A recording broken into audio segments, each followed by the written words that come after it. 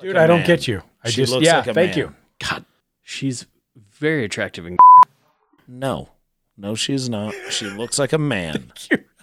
She still does. She still does. looks like a Josh, you're on your own on this one. Are you telling me like a man to you? Yep. Yes, 100%. That looks like somebody that had Einhorn is surgery. Finkel. Einhorn is Finkel. Finkel is Einhorn.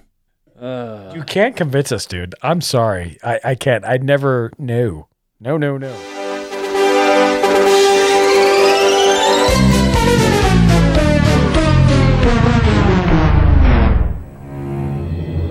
We have a colorful graphic here that shows instances of bullshit like this are on the rise. I've seen The Exorcist about 167 times, and it keeps getting funnier every single time I see it. Government's out to get ya, NASA's out to get ya, the NSA's out to get ya. Well, opinions are like assholes. Everybody has one. Police ask public not to shoot after recent Bigfoot sighting. Discussion we've been having lately about Bob Lazar and what he did at Area 51. We ain't found shit. Open the gates. Open the gates. They're here.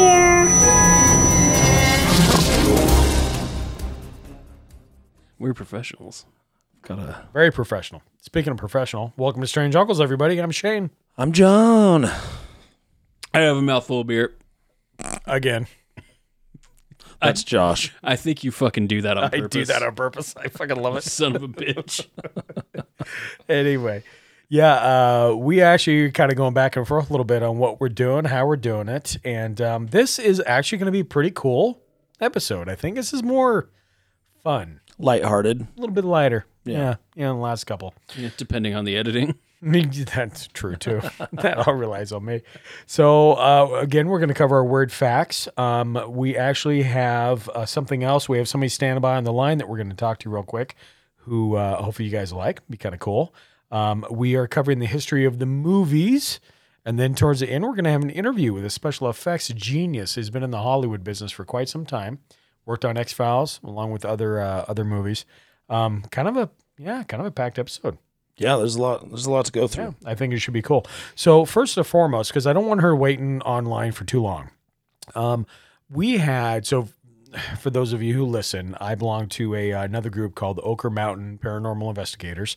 It's ran by Mike Pardue, and he's the lead investigator. And it's fun to belong. I'm the sound guy, but at the same time, just having them welcome me on board is kind of cool because it's been awesome, to be honest with you. He has befriended a person that has a farm out in Ogden, Utah. Her name's Sue. She's owned it for a long time. Her family's owned it actually for over 100 years. And he's investigated there prior. And again, Mike Pardue, he just they used to work together, and then he made contact with her and figured out that there's a paranormal aspect to it. And this Sunday we went out there and did some investigations, and I actually had a chance to meet her.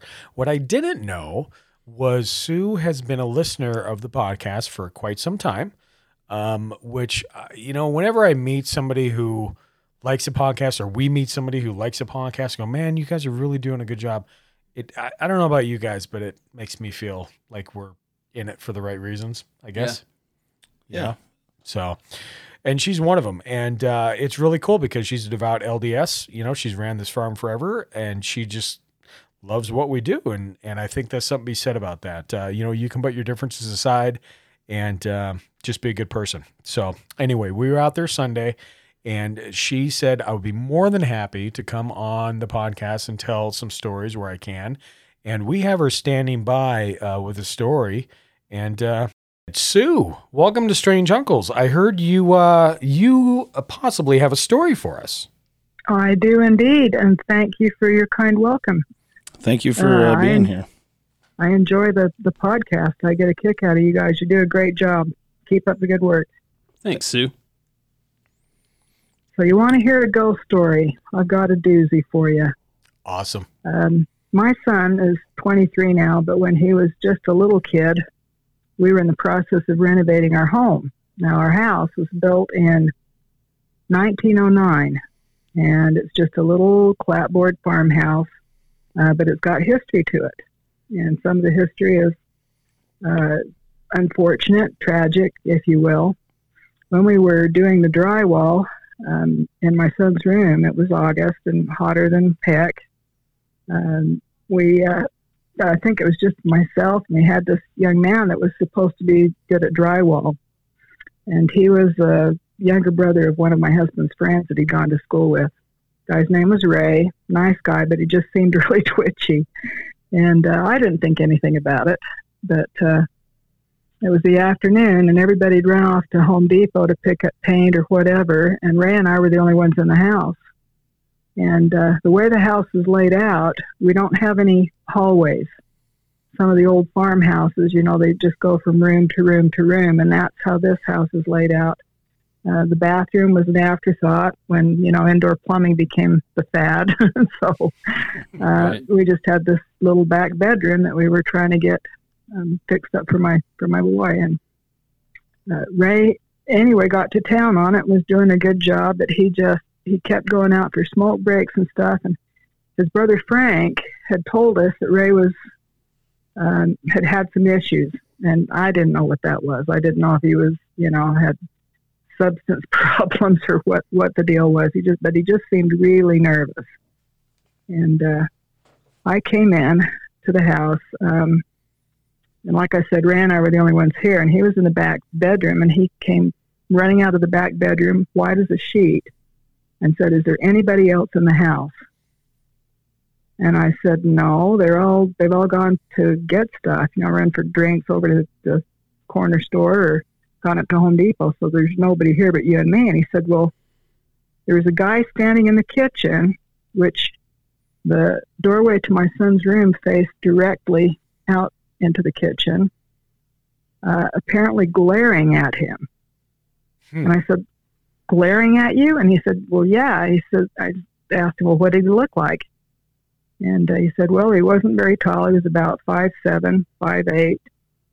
He had a hat on and kind of like old-time farmer clothes. And he had these piercing light gray eyes. And he said, "I didn't recognize him, but he freaked me out." And then he turned and walked through the wall. And I said, "What?" He walked through the wall. And Ray said, "Yeah." And he says, "I got to go have a smoke." So he ran out front and was sitting there with a cigarette, and his hands were shaking as he was trying to light it. I still remember that because it would kind of crack me up. And I didn't have the heart to tell him, but he had described my grandfather, who had died in the front room of a gunshot accident. Oh, wow. He had dropped a .22 long-barreled revolver back in, it was like 1944. I mean, it was years before I was even born. My mom was a little kid, and it had apparently, the bullet had penetrated his abdomen somewhere, and we think that it must have nicked an artery because he bled out within minutes. And they said that they begged him to go to the hospital, and he said, "No, I'm a goner. There's no point." Wow. And with that, he died right there in what is our living room. And anyway, I tried to get Ray to come back in. He wouldn't do it. He said, "I got to go get more smokes." So yeah, I don't blame him. I'm sure. And he never came back. He never came back. The poor guy. I felt bad for him. Wow. But I didn't get a chance to tell him that he had described my granddad. That's exactly what my granddad looked like. And so I'm pretty sure that Grandpa was checking in on him to see what was going on. Was it was it the eyes that gave it away? Or it was the eyes. Okay. It was the eyes, because my granddad had what he referred to as gray eyes, and they were kind of a light piercing color. He had kind of an aquiline, or you'd call it maybe kind of a beak nose. I don't want to say beaky, but pretty distinctive features. And for Ray to have seen him that clearly, and apparently he looked as solid as a real person, because until he walked through the wall, Ray thought that it was somebody that had wandered in, that hadn't, been introduced. Were you guys doing like demolition and like a remodel? Yeah. Okay. Yeah, it was a total remodel of the back room. We were in the process of pulling out all the lath and plaster. and putting the drywall up and getting it all, fixed up so we could get it painted. That's why. And, That's why, because the house was being changed. Exactly. Yep. That's exactly it. Yeah. Wow. But, yeah, that blows my mind. It would have been funny, except for I was worried about Ray, and I asked Frank when we tried to get a hold of him. He, wouldn't pick up, and Frank said that Ray would see things sometimes. Mm-hmm. Well, yeah, duh. And I thought, well, people that do see things or do pick up on stuff, it's possible that they're using some part of their brain. Maybe there's some part of their brain that's more active than it would be in an average people. I don't know. Some folks are colorblind. You've got some guys that are tone deaf and other guys that have perfect pitch. And so I think people sometimes can access things in their brains that allow them to see stuff that maybe other people don't see. Yeah, I could. So, and I would be. Sorry, go ahead. I think that's. I think you hit it really on the head. I mean, as we were covering before, before we introduced you with Mike Pardue, that's one of his theories. That it's just it's different perceptions, different viewpoints. Very interesting. And despite the fact that you live on a piece of land that obviously has history, and I know that's one of the many stories you have, which just I mean that absolutely blows my mind. So totally. So there's some beauties. We've got some really. I'm sure. Literally dozens of strange stories, that have happened over the years.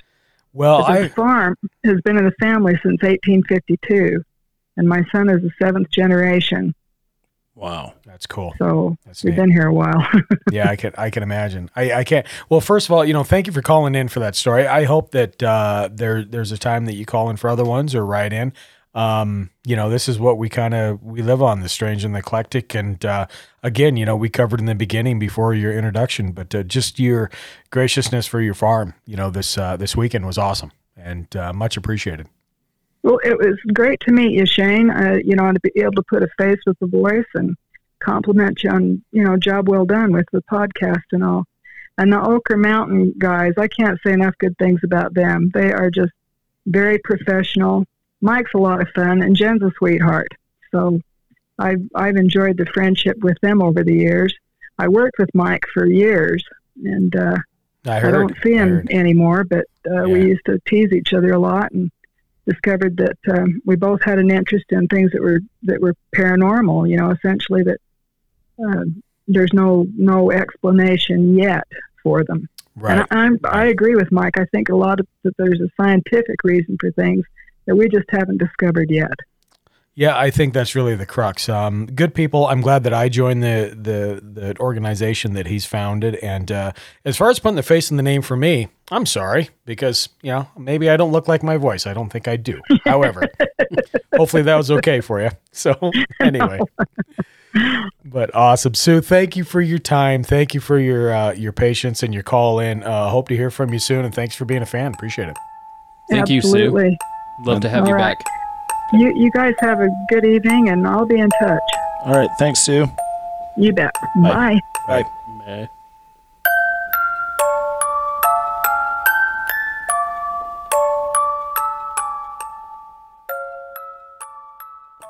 You want to hear some news, everyone? By all means. All right. Sorry, that was dumb. So, July 16th, a U.S. congressman by the name of Mark Walker penned a letter to the Secretary of the United States Navy, Richard Spencer, and it is about the UFO/UAP phenomenon. And, he's concerned with national security. So that is the premise of this. And I kind of want to just go ahead and read the letter. It's not too long. And by all means. I think this is still kicking around. Yeah, so this is very relevant. And it has to do with ATIP and, To the Stars inadvertently. Mark Walker has nothing to do with To the Stars, but it's all this stuff. So here we go. Secretary Spencer, in recent days, members of Congress and the public have seen press reports regarding unidentified aerial phenomenon engaging with or encountering our naval aviators. The reports mention the existence of these encounters both domestically and abroad during various missions and trainings. We have also seen statements made by the Department of Defense regarding steps taken by the Navy to draft new guidelines for aviators to report these occurrences. Additionally, there have been reports of significant investments in advanced aerospace technologies like the recorded UAP encounters by China. Based on pilot accounts, encounters with these UAPs often involve complex flight patterns and advanced maneuvering, which demand extreme advances in quantum mechanics, nuclear science, electromagnetics, and thermodynamics. If the accounts are true, the unidentified crafts could pose a serious security risk to our military personnel and defense apparatus. They could also represent a tremendous opportunity for advancements in science and technology that can contribute to the public good. The detailed news of the encounters comes on the heels of an announcement by the Department of Defense in 2017 that noted the end of the Advanced Aerospace Threat and Identification Program, ATIP, which was tasked with investigating UAP encounters. As a member of the House Committee on Homeland Security and the ranking member for the Subcommittee on Intelligence and Counterterrorism, these reports are concerning from a national airspace and domestic security perspective. While I am encouraged by the Navy's proactive decision to draft new guidelines for reporting, I am concerned these reports are not being fully investigated and understood. Since the decision to end the ATIP, has the department continued to both log reports/sightings and fully investigate the origins of the accounts? Does the department continue to dedicate resources to tracking and investigating the claims? If so, to what measure? Has the department found physical evidence or otherwise that substantiates these claims? Lastly, does the department have any information regarding private companies or foreign nations who have made significant advancements in aerophysics? We believe the answers to these questions are vital to our national security and scientific research and of significant public interest. Thank you for your immediate attention to this matter. We look forward to working with you on this important matter to ensure our domestic security. Sincerely, Mark Walker, Member of Congress. Good on him. Yeah. Good on fucking him. Yeah. Did he get any kind of a response? That was July 16th, so that was 13 days ago. Yeah. I forget the date. Fairly fresh. Yeah, pretty recent. So, who knows if Richard Spencer has wrote him back or not. I he may or may not. I don't know. I don't think if he has, it's public. He's made it public. But yeah, I thought that was pretty interesting that, Congress is definitely ramping up. Involved. That's the whole thing. They're involved. Yeah. There's an issue here. It's their job is to protect the country. Right. And having UAPs in protected airspace is essentially a threat to national security. So they need to figure out, it's in their best interest to figure out what these are. Is it China? Is it Russia?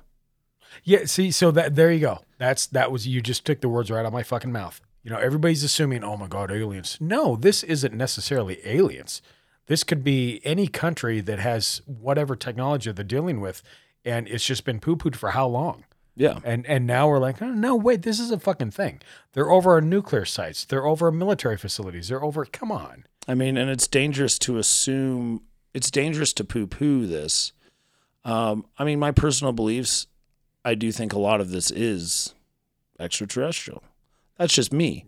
Sure. But coming from a government standpoint, even if you take that away, your job is government. Your job is to protect, no matter where it's coming from, no matter where the source is coming from. You really need to cover your bases on every way, shape, or form, and I don't know how they're not. Yeah, the extraterrestrial hypothesis needs to be the last resort on their agenda. They need to, rule out China, rule out Russia, because if somehow Russia and China have advanced this far and caught us blindside, this technology can change the world literally. Well, we Americans are very ignorant and like to think that we're so much farther advanced than everybody else. But like we were talking about before we started recording regarding like the moon landing, Russia was kicking our ass in the space race. Oh, fuck yeah. They're the first ones that launched over us. Yeah. I mean, yeah. They were the first to everything but the moon. Yeah, when we put when the Russians put Sputnik. Excuse me, comrade? When the Russians put Sputnik up in orbit, that was... Yeah, people freaked out. That lit the fire. Oh, people. The fucking president. Holy fuck. Could you imagine the look on his face when that happened? But so my point in saying that also is that I think a big part of the reason that like the whole UFO question has largely been publicly laughed off by the government and the military while privately investigated is because they can't say there's something flying in our sovereign airspace that we don't know what it is or if we can stop it if we needed to. Yeah, they can't. Yeah, because it has cake on their face if they say that. Well, and it just shows that they're vulnerable. Yeah. And come get us. Yeah, and the United States cannot seem vulnerable. Right. I mean, if they said and admitted that there are objects in the sky in restricted airspace over nuclear facilities that are turning on, arming the nukes and disarming the nukes at will without their control. That's scary shit, dude. I Jesus mean, Christ. And if that is a different country, that's a huge Can you imagine? deal. That Can is, you fucking that imagine? is the biggest, that is the biggest deal. The only thing that's more scary, more terrifying than that is if it's not another country. Yeah. And I mean, that's what and we like need to John roll was out. said, like you were saying, that's the last on the table, but it shouldn't be off the table. It definitely should not be off the table. It just should be, okay. But I'm saying, let's take all these other things out of the way. take every single country in the entire world and then aliens. Well, and or even some Jesus, private, man, you're such a fucking bummer. God damn. I guess not now just even us, capital us, the U.S. are arrogant, but human beings in general are arrogant. Oh, because, like all of the great like astrophysicists and astronomers, the 20th century, like we're saying basically like, so Drake's equation says that it's impossible that we don't have life. I think it's the Fermi paradox that says that the distances are probably too vast for us to ever interact with each other. And then I think it was Carl Sagan that said that it's really sad that the universe is probably teeming with life and we'll never see it. Yeah. See it. Yeah. But that's all based off our understanding of science. And my new favorite saying is what we know is a drop. What we don't know is the ocean. Yeah, again, I've always said humans are fucking ignorant, even with everything that we've made and all the advances we've made. We're still fucking Neanderthals. We just really are. Yeah. When it comes to that. So that's interesting. And that's really cool that he put himself out there. Like anything could have happened. He could have been chastised and like, why are you even worrying about doing this? Why are you worrying about putting a letter like this out there? Yeah, but he did. That's I think he has other members of Congress that are backing him up. Yeah, which is even totally cool. So there have been other members of Congress that have asked questions and tried to probe into this. Harry Reid, I think, was one. From Nevada. Harry Reid. Well, let's talk about Harry Reid and the guy. Some anuses. But he's the one that earmarked the original money for ATIP. Right. Was Harry Reid. That's right. Yeah. So he's currently retired now. All of that being public now, I think you can ask these questions and get taken a little bit more seriously, if that makes sense. It does. I like think it's we're more less of a mainstream. risk now, Right, and it's less of a risk, and also the chance of payoff of reward is way better. You don't get laughed out of house like you would say 10 years ago, 20 years ago. Well, when the Navy put out the Tic Tac, the Gimlin, and the Go Fast UFO videos, all in a weird small amount of time. Right? I mean, I don't know what more credible agency. We're the United States Navy. We're changing our policy on how we identify unidentified flying objects. That's something to be said right there. For years and years, pilots were chastised.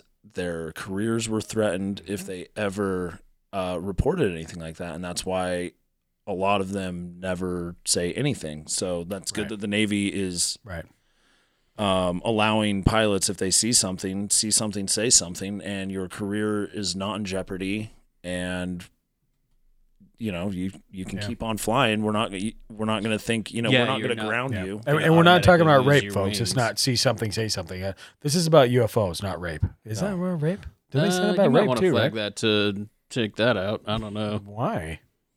The reason for it.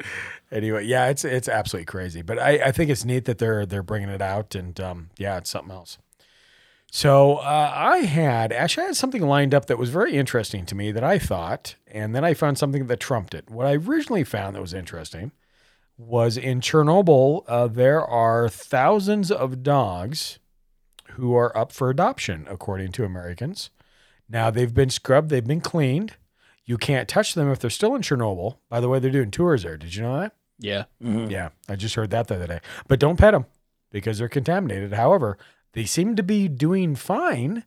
And then there's companies that bring them out and they put them up for adoption agencies. So I find that weird. So there's an adoption agency picking dogs from Chernobyl up and adopting them to Americans or all over the world? No. This specifies Americans, which thank you for catching that because I was like, wait a minute. What the hell is that about? China? Not Somalia? I mean, America's kind of far away from Chernobyl. Why not Germany? Thank you. Or something. That wasn't mentioned in You can't touch them while they're in Chernobyl, but you can touch them out. They are, Josh, they're decontaminated and scrubbed down.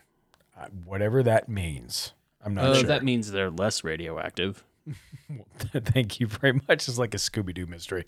No, I mean, it's like a... Yeah. Like, so it would get all the contaminants off the surface of them. But what about they've inside? Been breathing it in. But they've been I there. don't know Okay, if that so... means like their cute little puppy breath is radioactive. Okay, so why are they only giving it to Americans? That's okay, thank you. I'm stuck on that too because this is what it was. Oh, we're shipping them to America. Like, okay. Why? Like in a box with holes in it? I'm not too sure here. Yeah, I don't understand why there's not other people involved. I just find it funny that they're trying to, okay, so yes, it's sad that they were abandoned because 120,000 people in 1986 left Chernobyl over the incident that we all know was horrible and what happened. And because of that, all those animals are left behind. They don't specify cats or anything else. They just specify dogs. But I still find that funny, just kind of how it's set up. I don't really. Anyway, ponder that story. There's another one that actually trumped it, to be honest with you, which I find funny. Japan approves groundbreaking experiment bringing human-animal hybrids to term. Yeah. So what they're doing, this was illegal before, but now Japan has made it a law that says, okay, you can do these hybrids where they inject human DNA into certain animals. And before you had to ethically put them down, now they're saying they can bring them to term, which means to birth, and watch them and monitor them to see what happens. Now, before you get all fucking crazy lazy with the whole thing, the doctor that's in charge of this is saying it because what he wants to do is he's trying to do organ transplants for humans. So he's trying to experiment with the fact that, for example, they tried mice first. They took mice without a pancreas. They injected human DNA where they could grow a pancreas. They're starting these experiments where they can grow organ donors, I guess, in a way. And he's starting with that. And then it's going to go into pigs and cows and other things that can actually grow our organs our size. And that's why he wants to do it. The Japanese embassy has said, cool, let's go for it. So they've moved from mice to what? Well, they haven't moved from mice yet, but he wants to move from mice to pigs eventually. Mice to pigs. Yeah. And it's all for organ growth for us. They use pig heart valves in open heart surgery a lot. They do. Yeah, true. But a pig heart valve versus surprise, this other thing. We're very genetically compatible with pigs. That's amazing. Anyway, that's all I have for my alien hybrid, human hybrid, whatever you want to call it. I just found that was interesting because that's a huge jump. And okay, I know why you're doing it, but at the same time, holy fuck, you're doing it. Yeah. I mean, back in the day, did you think about this when you were fucking 12? I didn't think about it when I was 34 today. Which was until last year. Like right I didn't now. think about it until 4 minutes ago. Oh, Jesus crazy. Today years old. Yeah. I was today years old when I thought about that. Anyway, Josh, what do you got, man? So I found an article that the headline was like awesome. It's like groundbreaking black hole research. Scientists are dismissing Newton's theory of gravity. And it basically goes on to say that they I hate trying to read and talk at the same time. Their research managed to disprove Newton's law of gravity. They don't explain how or why, but they say that the study that they did kind of shows that isn't how gravity actually works. They said that the theory of relativity is still safe, air quotes, for now. Okay. But they basically followed a star called SO-2 in 3 dimensions in its orbit around the supermassive black hole at the center of the galaxy. And they're learning a lot more about gravity, but it doesn't. I was super frustrated with the article just because it doesn't go into detail about like why this particular professor, Andrea Ghez, is saying what she's saying. Like what makes her think that like all of this is wrong and like like your basic reasoning for it? Like they leave out like the meat of everything. It's like you can't just say, "Oh, hey, turns out Newton's laws are wrong," and then not say why. Here's a bologna sandwich. No bologna, no mayonnaise, just bread. Here you go. Yeah, have at it. It was. I was like, "Oh, this is gonna be so cool," and then I was like, "Oh, it's not." And I also just noticed that in my notes, I shortened black hole to b-hole. Well, at least you know what you're talking about. So, dude. you know, that's about what I feel about that article. Oh, that's funny.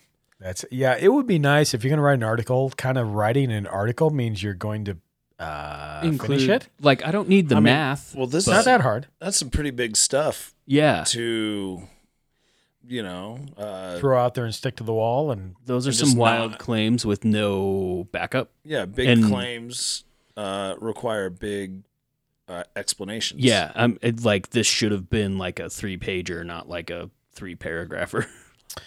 I mean, that is huge. Yeah, to think about it, but at the same time, I catch a lot of those when it comes to like black holes and everything. It just, it's covering the news all over. Just come on, guys, be concise with what you're talking about. Well, I hear if you can. I hear we don't really know what gravity is. No, we just know. I keep hearing that. We just know that.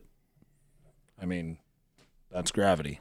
I just threw my phone for everyone that's not here right now. Thanks for the science experiment. I wish I could video that and put it on the podcast. Yeah, well, I mean, that's like one of the things that like flat earth theory people like to talk about is like, well, if the earth was spinning, we'd fly off it, right? And it's like, this isn't a fucking dinner table in the middle of a goddamn. But that's not how gravity works. But then it's like, well, fuck, do we know how gravity works?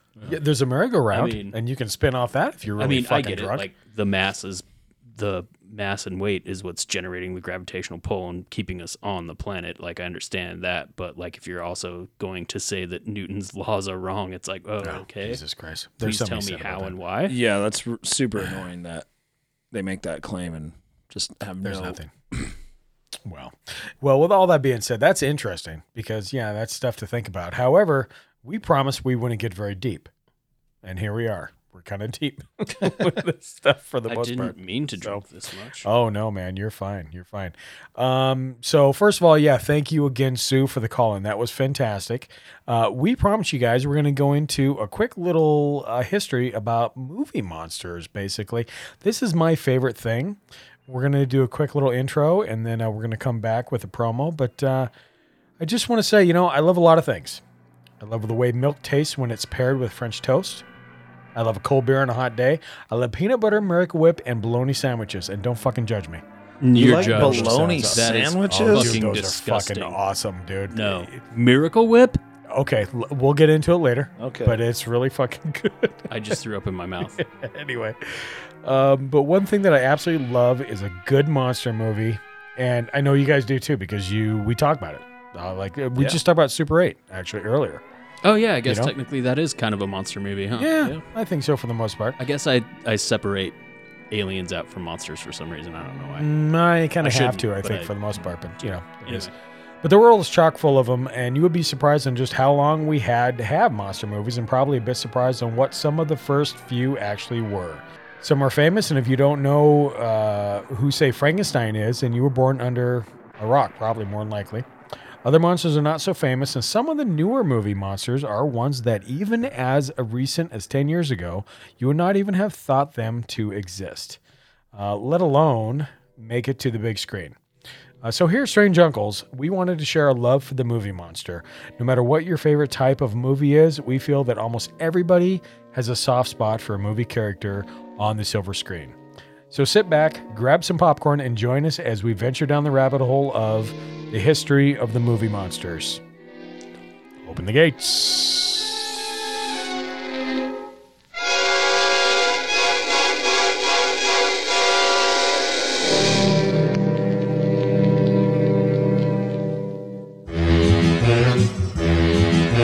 Follow Strange Uncles down the rabbit hole of the wild and bizarre as they uncover history that shouldn't be talked about, topics that don't fit into the norm, and conspiracies that sometimes run amok.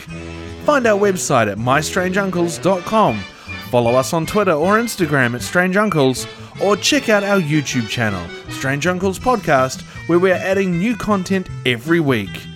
Open the gates.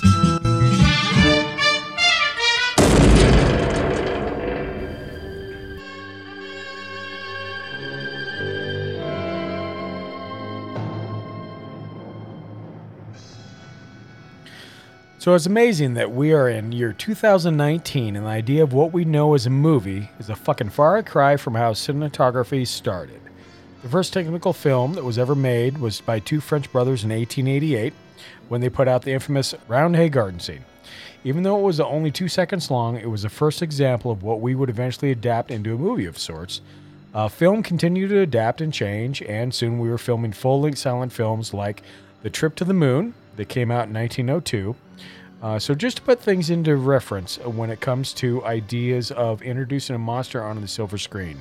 It happened as early as 1915, believe it or not, which I was surprised with. That was the release of The Golem, directed by Paul Wegener.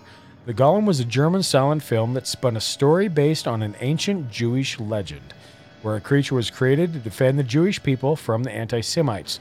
The Germans continued to lead the race on what the monster movie would become with the release of the infamous Nosferatu in 1922. Most of you more than likely believe this to be the first monster movie, and I guess we guess, depending on how you feel, whether Golem truly is a monster movie, it can be argued that Nosferatu was truly the original horror film that set everything on pace.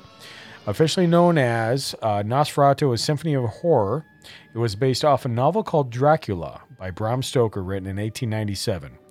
The story follows Count Orlok, played by Max Schreck, that would become our first story about Dracula, and the love that would continue to this day on the idea of the vampire. Did you guys see the movie that came out not too long ago about the making of Nosferatu? Where they were basically saying Max Schreck was Nosferatu.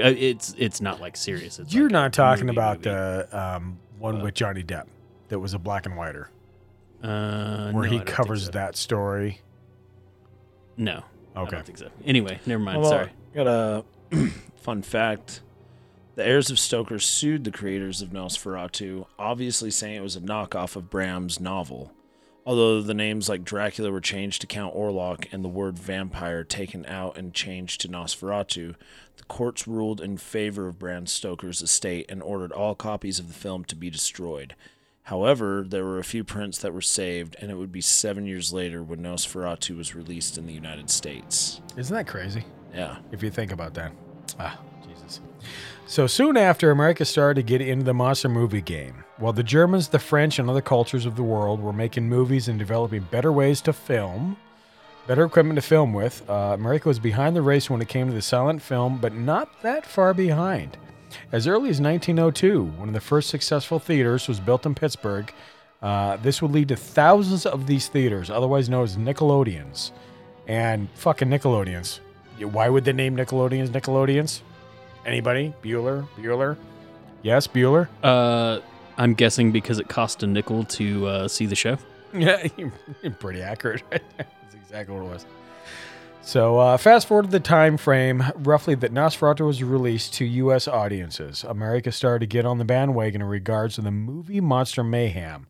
In 1925, the infamous man of many faces, Lon Chaney Sr., gave us The Phantom of the Opera. And just before that, The Hunchback of Notre Dame. Lon Chaney Sr. would continue to drive the early monster movie characters as well as his son Lon Chaney Jr. after that. In 1931, Dracula and Frankenstein were released. Both of these movies still had some underlying German influence for how they were filmed and introduced a new kind of monster, a man-made one. Frankenstein, based off of the novel written by Mary Shelley in 1818, grew its own legs, much like the tale of Dracula. Many movies would come out throughout the years featuring this iconic monster originally played by Boris Karloff, such as The Bride of Frankenstein, The Son of Frankenstein, and yada, yada, yada. It goes on. The Ghost of Frankenstein, there's tons. You know, they just kind of reek in the bucks for... I kind of feel bad for Boris Karloff in that time frame because that's... Talk about stereotyped.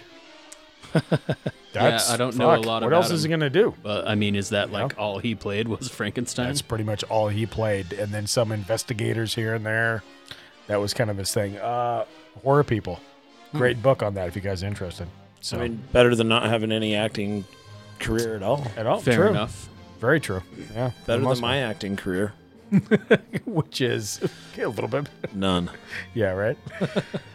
Famous actors such as Lon Chaney Jr. all the way up to Robert De Niro would play the role of Frankenstein throughout the years. Fun fact, Universal Studios as recently as 2017 decided that they would revive the whole classic monster thing by coming up with Dark Universe, air quotes. This would be a side project to make new movies using classic monsters such as the above-named Frankenstein, Dracula, Invisible Man, etc.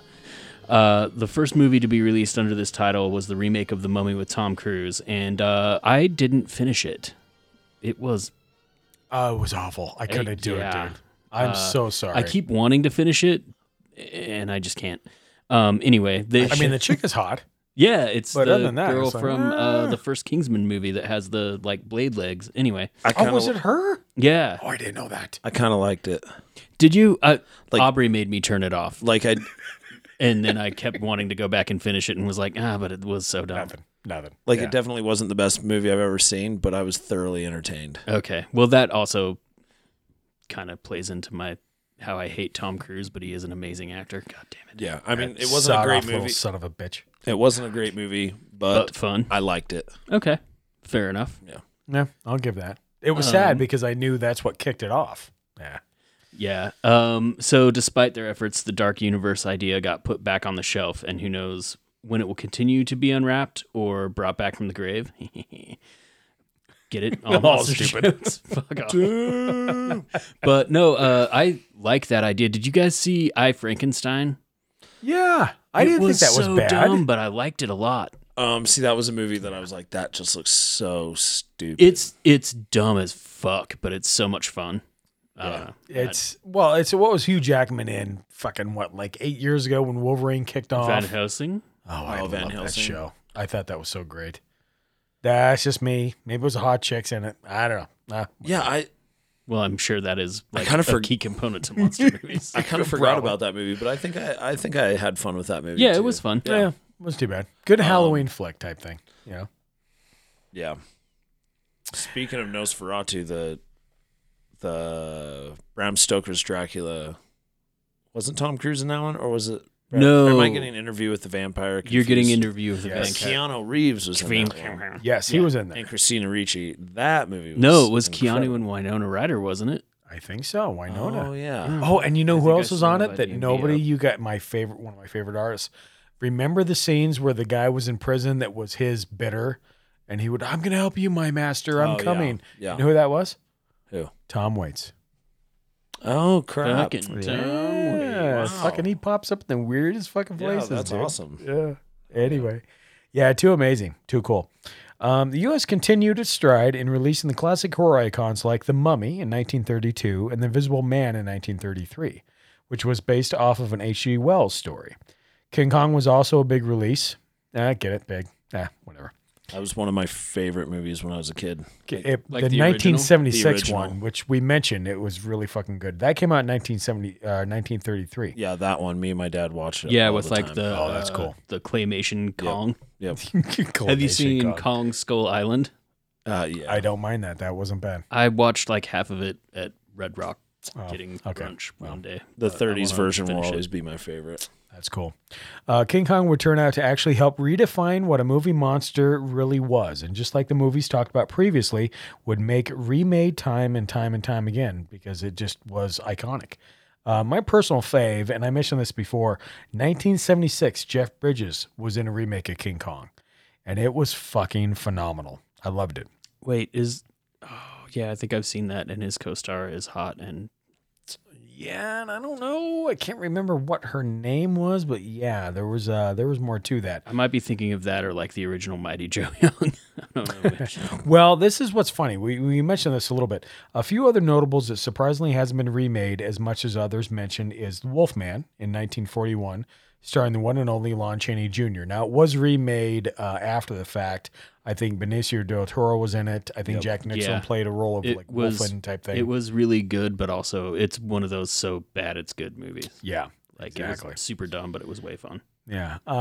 So a quick note in regards to monster movies and certain eras. And that's kind of why we cover the gamut. Again, we don't really get in depth, that we cover generic of where we're at. Not only monster movies, but movies in general have long been known to somewhat match the feeling or issues of the country or even the world at the time is going through.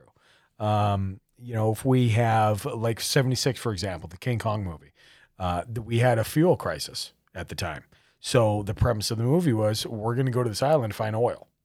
I mean, nobody really catches that because they just assume it's another monster movie, but there's something behind it. And I think that plays with the errors and what's happening. And that even nowadays we do the same thing, it's similar.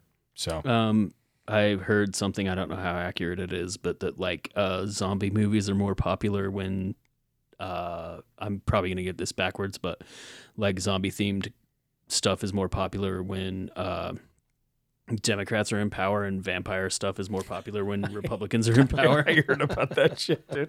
That goes back to the survey we covered, last episode? Of what are the follow-up questions? Fucking crazy. So, with all that being said, soon we stepped into late 40s, early 50s, and we find ourselves in what is known as the atomic age. Our fascination for UFOs, which I guess now still, was all the rave, and was the whole idea of nuclear energy. And of course, the films that would mimic exactly the thought of the nation. The Beast from 20,000 Fathoms, released in 1953, it was a story about a beast awakened by an atomic bomb test. And a slew of atomic-based monster movies were released throughout the 50s, like Them, It Came from Beneath the Sea, The Thing, and the list goes on. An interesting turn of events happened in Japan around the same time frame that would quickly set a cornerstone in the whole monster mayhem world. And that would be Godzilla. That was showed to the world in 1954. Godzilla would become one of the most iconic running monsters that we know of. There even is a new Godzilla being released this year, which I saw. I don't know if you guys did. I didn't. Did you like it? I thought it was pretty good. Although compared to the, what's his name? In the Matthew Broderick 1994 one? Oh my God, where it was a female pregnant? Fuck off, dude. No, I didn't see that one. I liked the one that came out a couple years ago. That was with, who am I? Breaking Bad. Oh yeah, Bryan Cranston was in it for like a minute. Yeah. Well, it wasn't bad. It was pretty good. This one, I think they kind of did a good thing, but it amazes me. But there's a fun fact that we want to cover on this one too. Yeah, it's excuse me. Godzilla has an amazing history of releasing 33 movies based of the character. The original Godzilla shared a storyline in regards with what happened to Hiroshima during World War II. The original producer Tomoyuki Tanaka stated this about the original film. The theme of the film from the beginning was the terror of the bomb. Mankind had created the bomb, and now nature was going to take revenge on mankind. Which is kind of, if you think about it, that's crazy. Yeah. In its own right, So, every era brings another era. In the mid-'60s, a new genre of scary movies would take off in Hollywood, but ultimately fail. This would be the introduction of the Z movie, low-budget movies that were cranked out, one shitty story after another. A lot of people like this era of movies. Me, personally, no. Half of them weren't even worth the material they were filmed on, but it was so cheap at that time because of technology. You could brew them out fucking films in a matter of fucking days. It was no big deal. There were some notable studios that survived for quite a while during this time frame, namely Hammer Studios. Hammer Studios kept the flame alive and even is being brought back to life in a weird way. Other movies will begin to introduce the idea of a person actually becoming a monster. A good example would be Psycho, released in 1960. The whole idea of a person becoming the monster would not stop here. It would continue, and as decades changed, would become scarier than the idea of a walking mummy or a vampire. Just ask Hannibal Lecter. Right? Yeah. There we are. It should be noted here that the other scary thing that a human can turn into is a zombie. Thanks to George Romero for opening the zombie floodgates in 1968 with Night of the Living Dead. One of the best movies ever. Oh, fucking dude. Phenomenal. Phenomenal. You know, fucking love it. Next to Shaun of the Dead. Shaun of the Dead fucking is one pretty of good. my favorite fucking movies. For sure. Yeah, yeah. Zombies seem to be the fad nowadays, so the last thing we're going to do is waste your time covering them here because there are a metric fuck ton of zombie movies. Oh, yeah. It's ridiculous. So, as we roll out of the 50s, 60s time frame, most of the movies have something either to do with radiated giant bugs or space aliens that were coming to destroy Earth.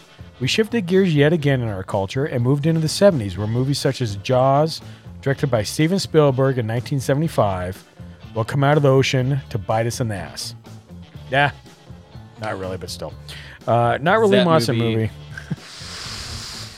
Did that fuck you up? That fucked me up so bad I can't fucking go on boats. It didn't do that for me. I think that movie was a cultural phenomenon. People thought there was a shark in the swimming pool. Yeah. So that means could like not take a bath beaches for were like empty. 2 weeks Yeah. after I saw that movie when I was a little kid. Like, and which is kind of That's fucking sad funny. because I think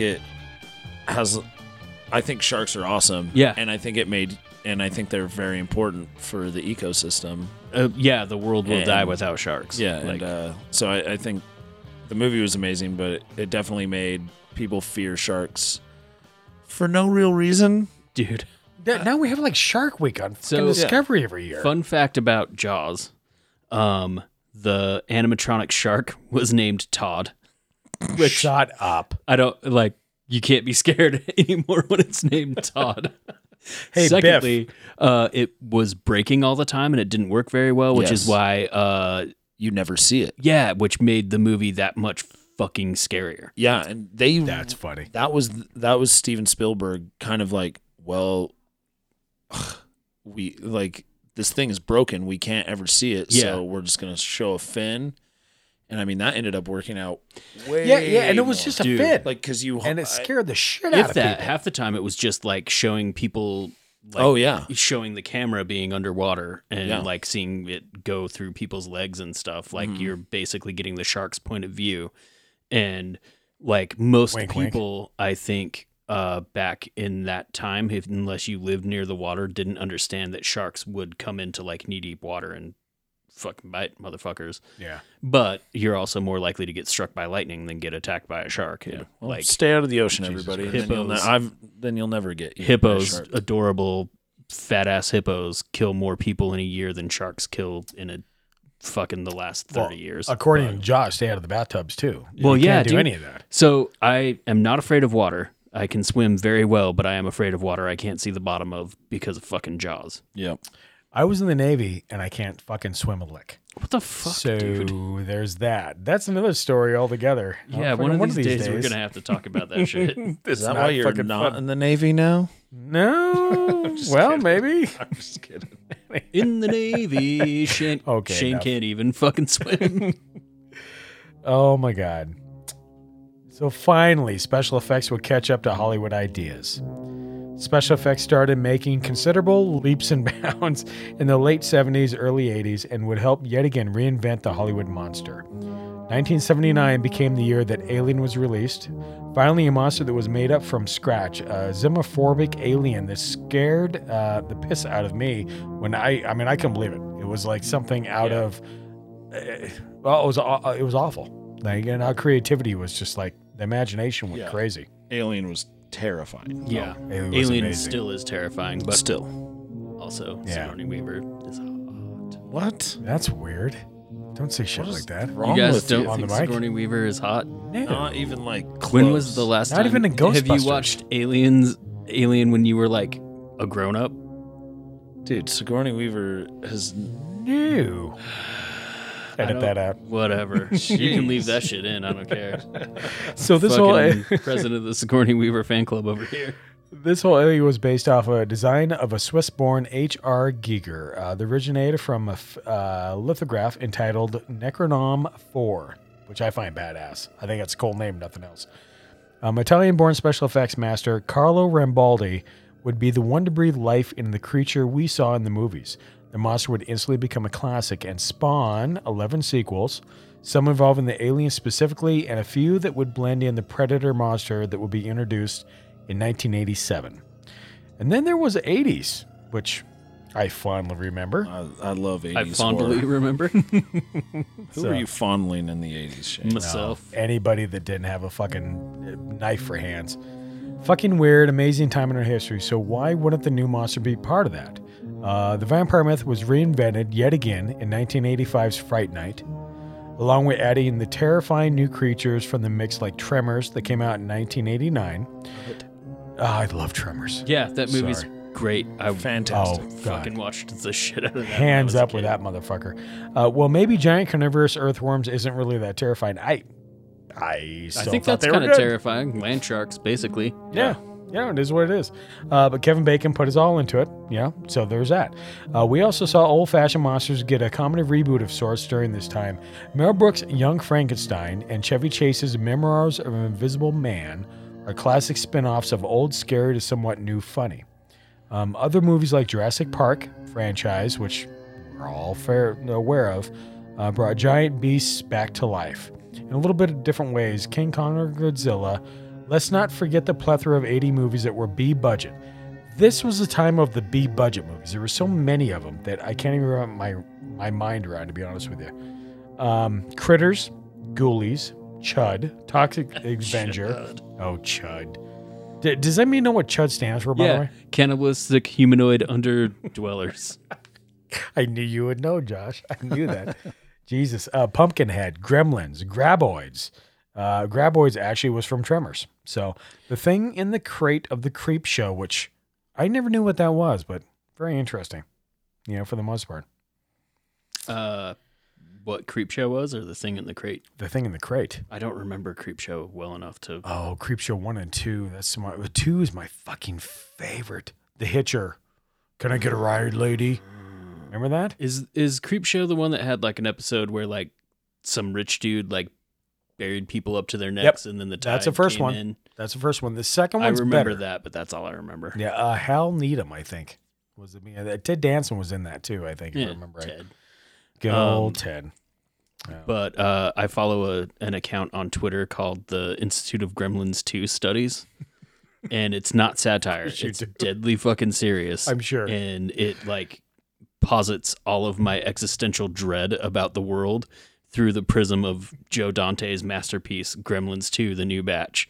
It's fucking amazing. Oh my God. They're remaking that, by the way. The new Gremlins is coming out. As long as they don't remake Gremlins 2. Well, Josh, answer me this. Motherfucker. Josh, answer me this. Do you find the lady gremlin hot? Yeah. She has an earring. And red lipstick, so I mean. Oh, I forgot about the lipstick. She kind of reminds me of Sigourney Weaver. I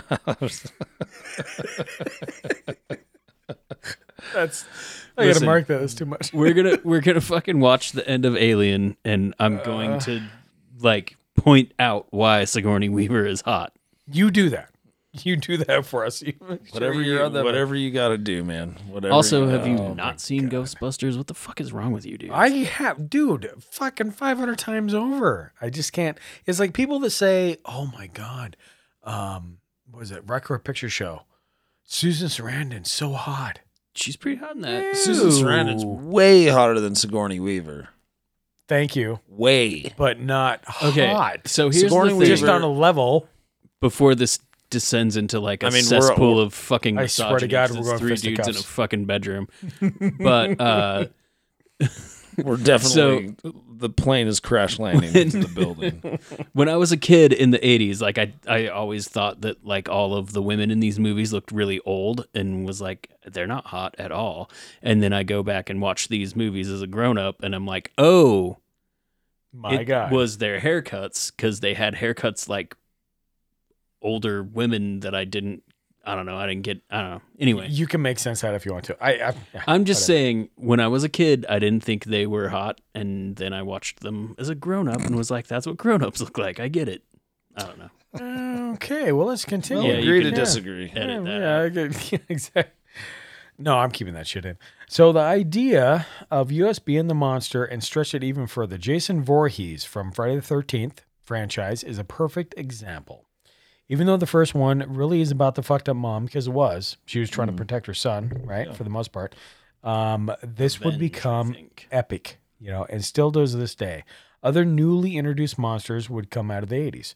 Freddy Krueger from Nightmare on Elm Street, Chucky from Child's Play, Michael Myers from Halloween, Candyman, which, again, they're remaking that one too. Oh, no. They are. No. Excited. That's cool. I hated that movie. This is the first. I've never seen that one. I hate to admit that, but I've never seen There Candyman. was like a mirror strapped, like built into the wall in my bedroom when I was a kid when that movie came out, and like I didn't sleep for like a fucking year. Wow, that's your parents' fault. They fucking... Well, made my you parents horrible. didn't know I watched fucking Candyman. True. Yeah. Yeah, that one was scary.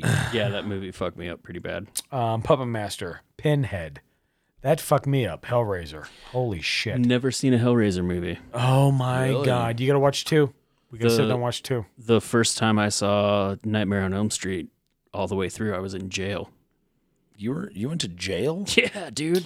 Let's edit that out. Rebel. Cool. Was that- Okay. Anyway, Leatherface from Texas Chainsaw Massacre, just to name a few. Of course, we continue to rehash all the old classics in one form or another every decade, right up to the present. How about starting on a human only to become the monster we fear? Again, zombies are a good start. But let's not forget a staple for the 80s, The Fly. Yes. Jeff Goldblum, Yes. Love that one. released in 1986, or even previous one released in 1958, which was a remake with Vincent Price. Help me. Oh, God. Even though it really doesn't classify as an actual monster per se, us here at Strange Uncles need to mention that the Evil Dead series, the character Ash, and what followed with the demonic cabin in the woods in the book of the Necronomicon.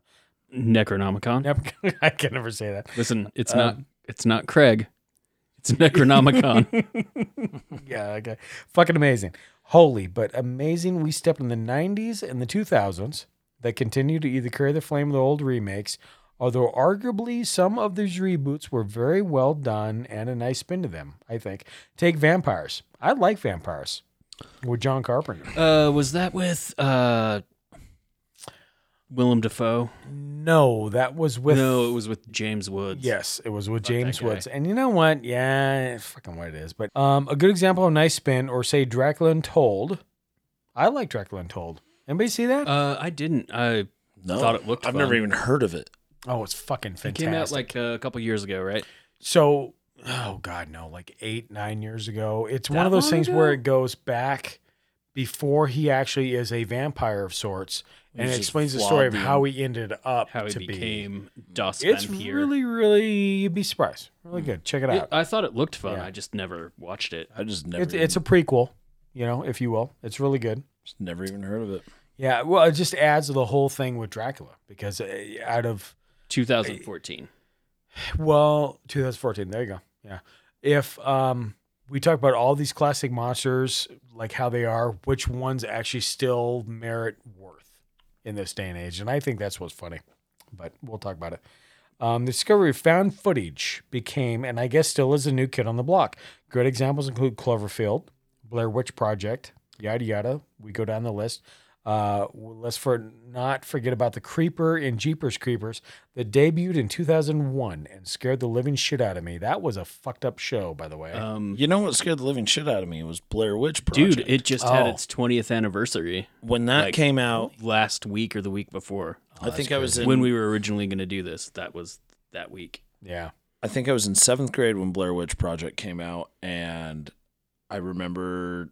I thought it was real. I remember going to the theater and... I'm 12, 13. Because that was the beginning of this found thing. Yeah. You didn't know. That's like, oh my movie God. that kicked it off. Yeah, like, they found this movie, and, like, I went into this thinking that this was a real thing, 13 years old, and I watched it in the theaters, and I was fucking terrified. But you know what the and fuck at the they end, did? when the dude is standing in the other corner? way, I was like, They went, dude, I left that theater hard. just like, what the fuck? Dude, they went hard on the like promoting it being Thank found you. footage thing. Like they set up a website that was like, "Have you seen me? Like these people have been missing." No. Wait, let's specify. They didn't go hard on the found footage thing. They went hard on we're going to drive into, we're taking this off an actual legend. Yeah. We're taking this off actually what happened. They went to the town. They talked to people. It was this whole thing.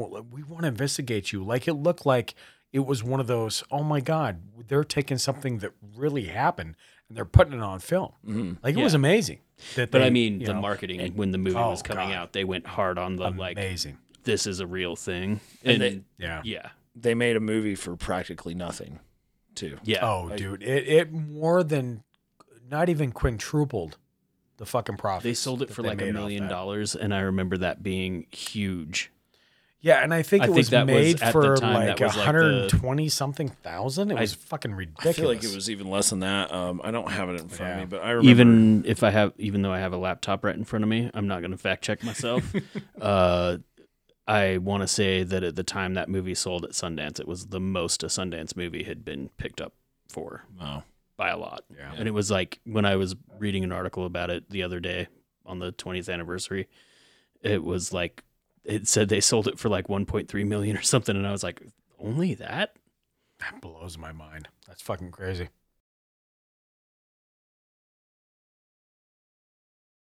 Well done, Hollywood Monsters. I'm just saying, well done. I mean, and there's so many that we didn't really touch. Just it's amazing. Let's take time we didn't now. Talk about Monster Squad, or I know, Monster Squad. This could be like Texas a Chainsaw Massacre. Massacre. That's a thing. This is a very generic, wrapped up thing. We could basically make an entire podcast on this subject, and there is entire podcast on this subject, so we're not going to deal with it. But the reason we did this a little bit is because of the interview we had with a special effects artist, and we felt we owed him kind of thank you of sorts. But what we want to do on the end of this, and hopefully I don't fuck this up because there's so many going on.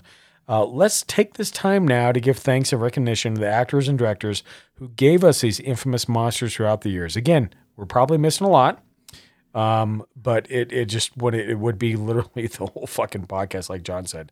I think in the future, Strange Juggles, we can go into this if we want a fun episode. We can pick a genre, era, and we can go forth. Genre. Oh, Craig. Yeah. And we can go from there. Here we go. Notables, and not only directors, writers, special effects people, but just everybody involved. Fucking fantastic. All right. Bela Lugosi for Dracula. Boris Karloff from Frankenstein and the Mummy. Lon Chaney Sr. for Hunchback of Notre Dame and Phantom of the Opera, among others. Lon Chaney Jr. for Wolfman and others. Claude Rains for Staying Quiet and Invisible. Get it?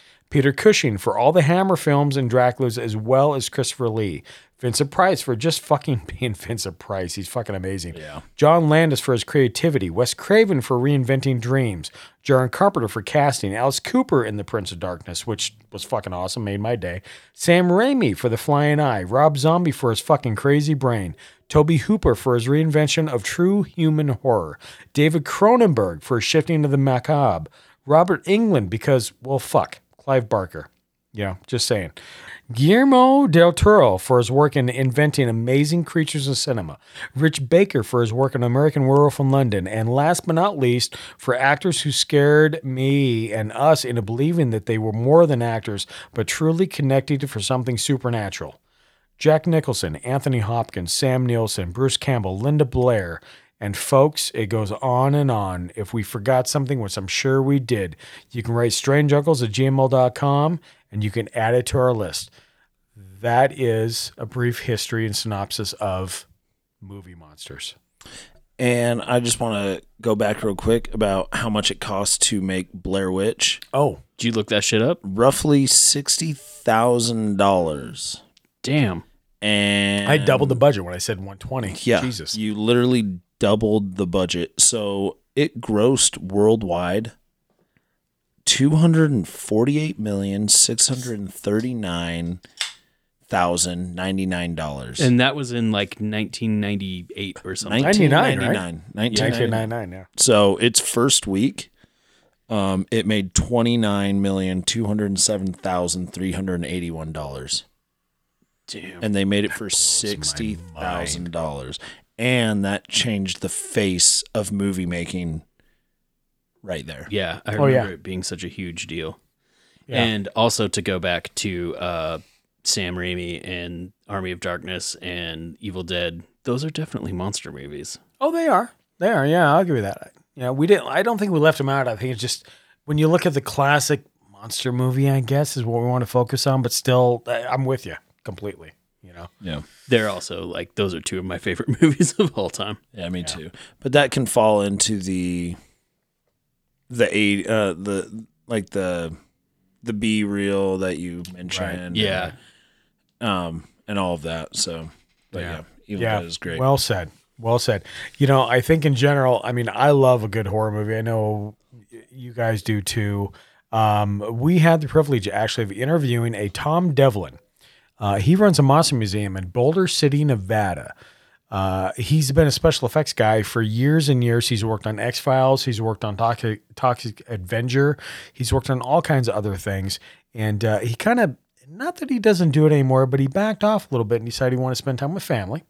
So he made this museum, and he invented everything in the museum, everything that's in there. We toured it, my wife and I, and it's just fucking amazing. And had a chance to actually get an interview with him and his view of what special effects was, the monster movies are originally. And we're going to have that interview coming up right now. So enjoy.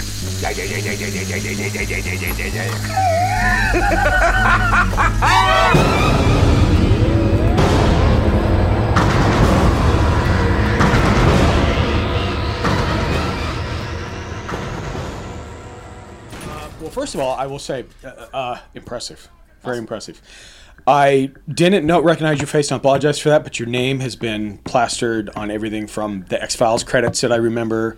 Well, and that right there is how a makeup effects artist should, we should be able to, you shouldn't know who we are except for our name in the credits. And nowadays it's become with social media and some of the reality shows and stuff, people know who these effects artists are. But when I grew up, I thought V. Neil was a guy. Like, I didn't know. Unless you saw a picture of an effects artist in the back of a Fangoria magazine or like Full Moon's got the video zone that had like little bits of effects artists. It was very hard to... I mean, everybody knew Rick Baker, everybody knew Stan Winston or Dick Smith. Yeah, but, sure. Or the guys that would show up on Letterman like Tom Savini. But for the most part, nobody knows what Kevin Yeager looks like or John Vulich or many of the greats, Yeah, but I think that's kind of a shame, personally.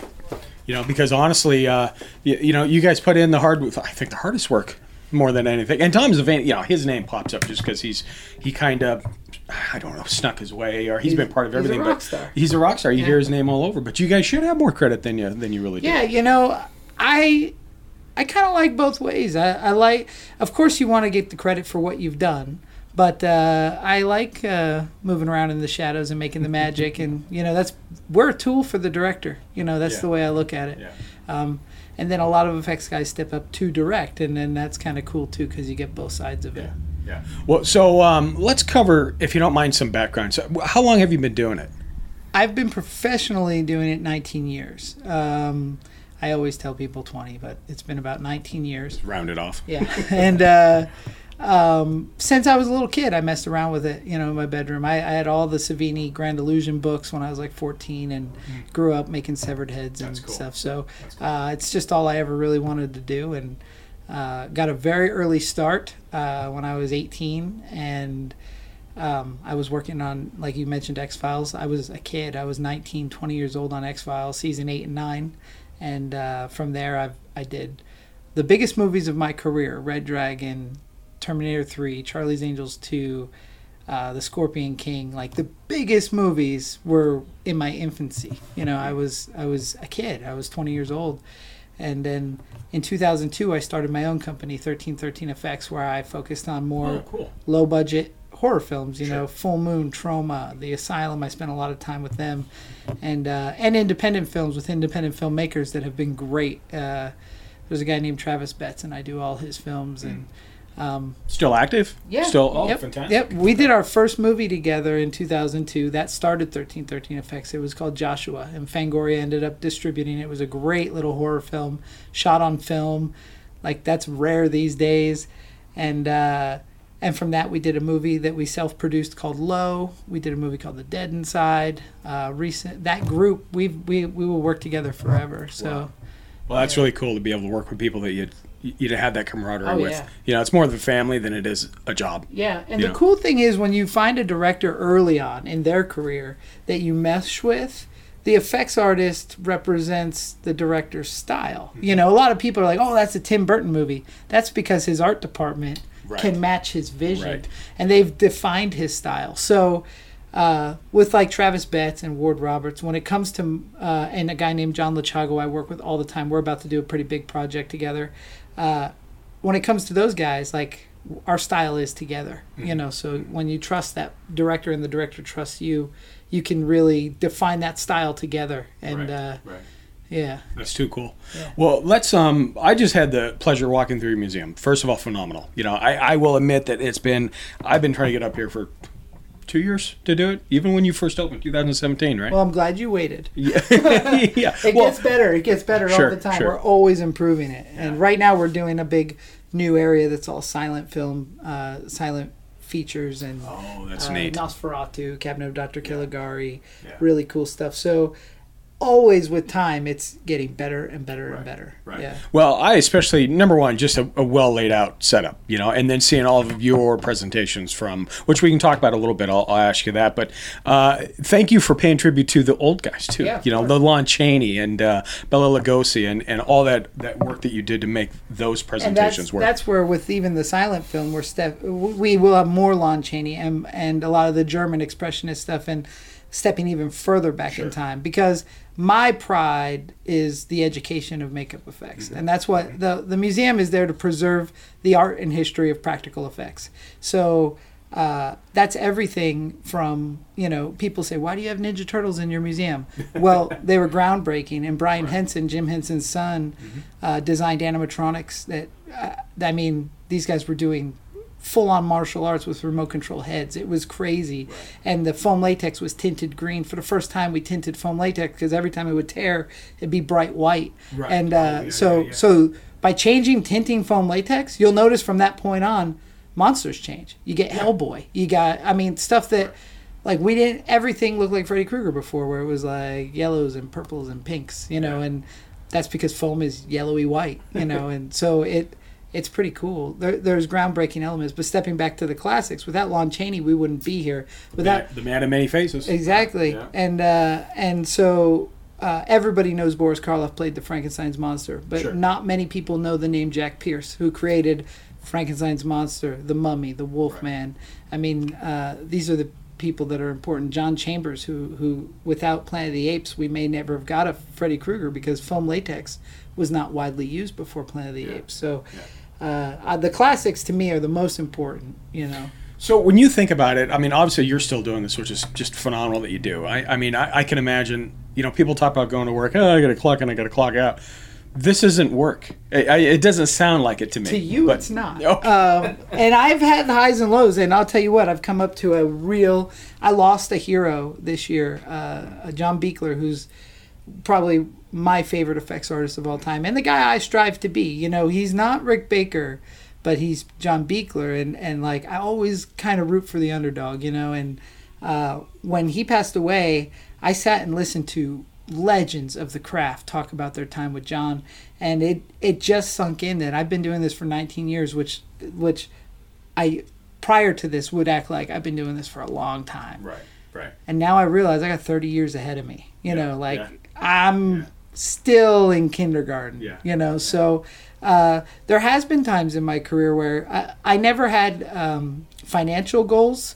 I had like occupational goals. I wanted to work with this director, this actor, and I worked with all my heroes. I have had ties to everybody that inspired me to do this. That is awesome. But then at like 30, you realize but I'm still scrounging. This is still hard. Like, it's not a glamorous job. And then I ended up on Face Off, and everybody's like, "Oh, it's so great you were on the show. What are you going to do next?" And I'm like, the same thing I did before. Like, I've been doing this for, at that time, 10 years. I thought I had a career. What I didn't realize is I'll look back at Face Off someday and realize it was the beginning. I just didn't have it in perspective until literally like the last 3 months. I have a grasp on my company. 1313 Effects has been around since 2002, but by the time it's 2040, like 1313 Effects will be known like K&B. You know, it's there's a long road. It's planting your footprint. So that was coming from you saying, "Oh, it's not a job." I mean, it is to me. Like, I have deadlines that are super serious. It's other people's money. And if I don't have something ready to work on the day that it works, and if it doesn't work, I'm wasting all the gaffers, all the grips, everybody's time that's on set, the AD, the script supervisor.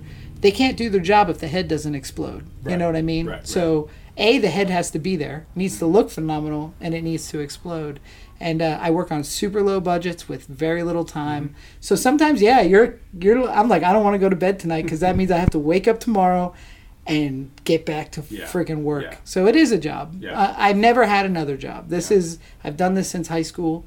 And so sometimes the grass is greener on the other side. I tried to go get a real job at a motorcycle shop and check out of Hollywood, and I realized I don't know how. It didn't work. It doesn't. No, this is my life. So I'm back, and we. I mean, I was only gone for a couple months, but we opened the museum. This is where it fixed me having a normal job. It gave me time to think and not have that immense responsibility and go, okay, so how do I still have fun doing what I'm doing, not worry about the bills and the lack of budget at the level I work at, and still feed my family? And that's that's where I came up with the Monster Museum. And the Monster Museum, it generates income, and then the effects, I can have fun with it again. It's not as stressful. I'm not nickel and diming everything to the point where the quality doesn't go on the screen. So it's a tough balance. Well, I got a question when you talk about your past and things, and being on a closed schedule, making sure things work correctly. Name not one. If you have a couple, obviously, but what was one time that you were on a project that it looked like everything was just going off the fucking tracks, but everything came back on at the end of the day? It worked. So and everything came together. There was a movie I was on, this is years ago, and I haven't even thought about this movie in a long time. It's called Are You Scared? It was like a knockoff of Saw. It was a direct-to-Hollywood video Lionsgate feature. The director was really cool. The director was not super cool. The producer was very cool. His name's Mike Pfeiffer, and I worked with him a lot. He helped me a lot at the beginning of my career. We did some great movies together. And he was a director as well as a producer. But on this potential one, there was a director who, the entire crew who traveled around with Mike Pfeiffer making his movies as a director and a producer, we loved each other. We had a blast.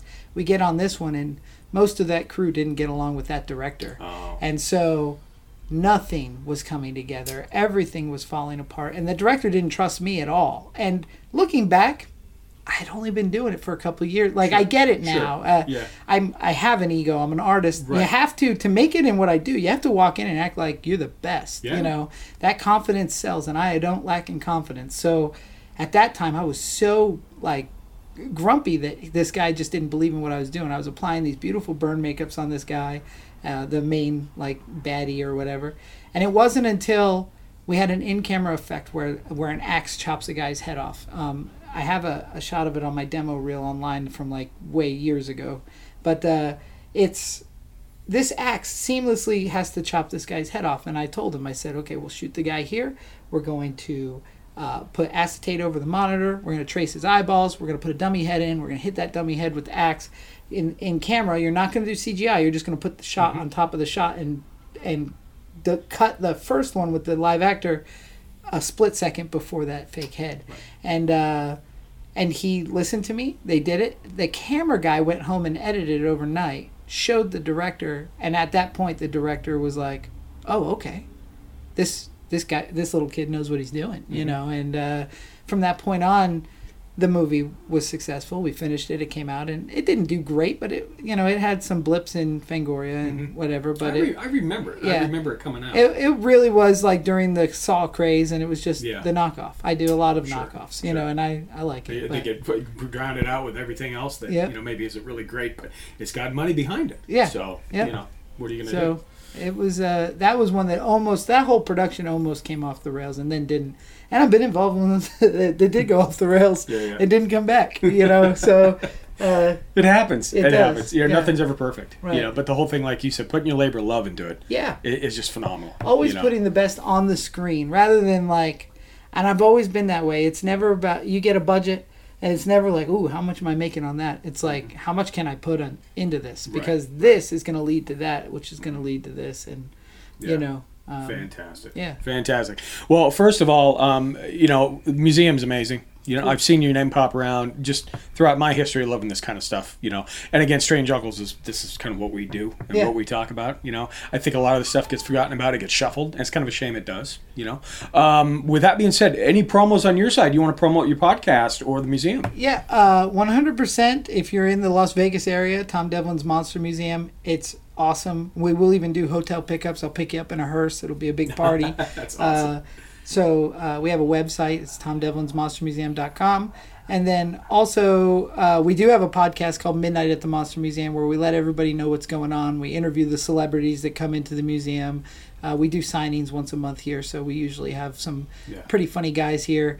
And then we'll do, everything that from rating horror movies to just kind of shooting the shit about bringing the passion into what we do, letting people know this isn't just a tourist trap that like the owner lives in, wherever, Timbuktu. The of the house. This is a family owned and run establishment, and we put our love and pride here, and I do love movie monsters, and they are getting scarcer in practical form. So they are. I think when you think about CGI and everything else coming up, it's I try to keep the excitement on the old stuff. They're remaking Swamp Thing. I can't wait to see it. Well, especially because Derek Mears is playing Swamp Thing, and he was the last Jason. Right. He's a great suit actor. Yeah. Such a loop around. And I think there will be more practical in there than I had expected. I've seen some pictures, and it looks cool. I love Swamp Thing, man. Yeah, that's awesome.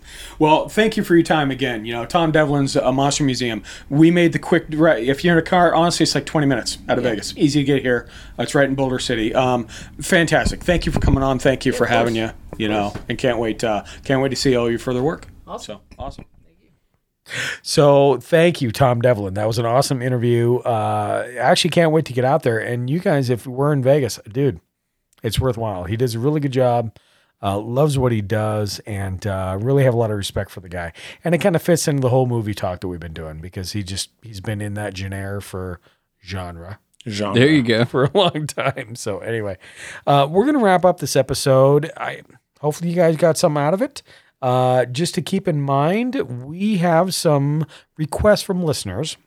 One is actually the moon landing talk. We briefly touched on, I think, 2 or 3 episodes ago. Yeah, I think I was giving you shit for not. You were totally that we went to there because we. Okay, did. I'm still, my mind's open, but I'm just saying, and it fits in the whole Apollo 50 anniversary, everything else going on. We're gonna put that together, and we're actually gonna have a pretty good conversation, I think, without fisticuffs. Or people pissing on each other. Hopefully that doesn't happen. So, I mean, I can't speak for Josh. I mean, I'll be there. Is the pissing thing out? I might get loud. Okay, well, I'm ready to do it next week, though. Yeah? Yeah. We're going to give that a shot. And so thank you for actually putting that email in there. And then we also have a request about doing the whole topsoil 30 years thing that you talked about. And we haven't got it confirmed yet, but hopefully we'll line it up so we can have somewhat of an expert on. We'll make that a little bit more expanded about the climate change in general, which we're all worried about. But I think what you spoke about specifically, Josh, it's a little bit more dialed in from what it could be. Yeah, and it's 100% real. This is not a hoax. Yeah. This is not a drill. No, we're not. Hey, we're making shit up. It's These not Republicans are air trying quotes to get cyclical. Yeah. Yeah. So we'll go from there. And besides the grasshoppers invading Las Vegas, which is a, it's a prophecy thing, evidently. I didn't know that. Biblical plague. That's what they say. It's not locusts, but whatever. Tight. Same thing. Yeah. So we will go from there. So thank you everybody for listening, and we're gonna close it. What is happening to you? We're gonna close. We're gonna go ahead and close the I don't understand what the fuck is happening. We're gonna close the gates. That's all I want to do.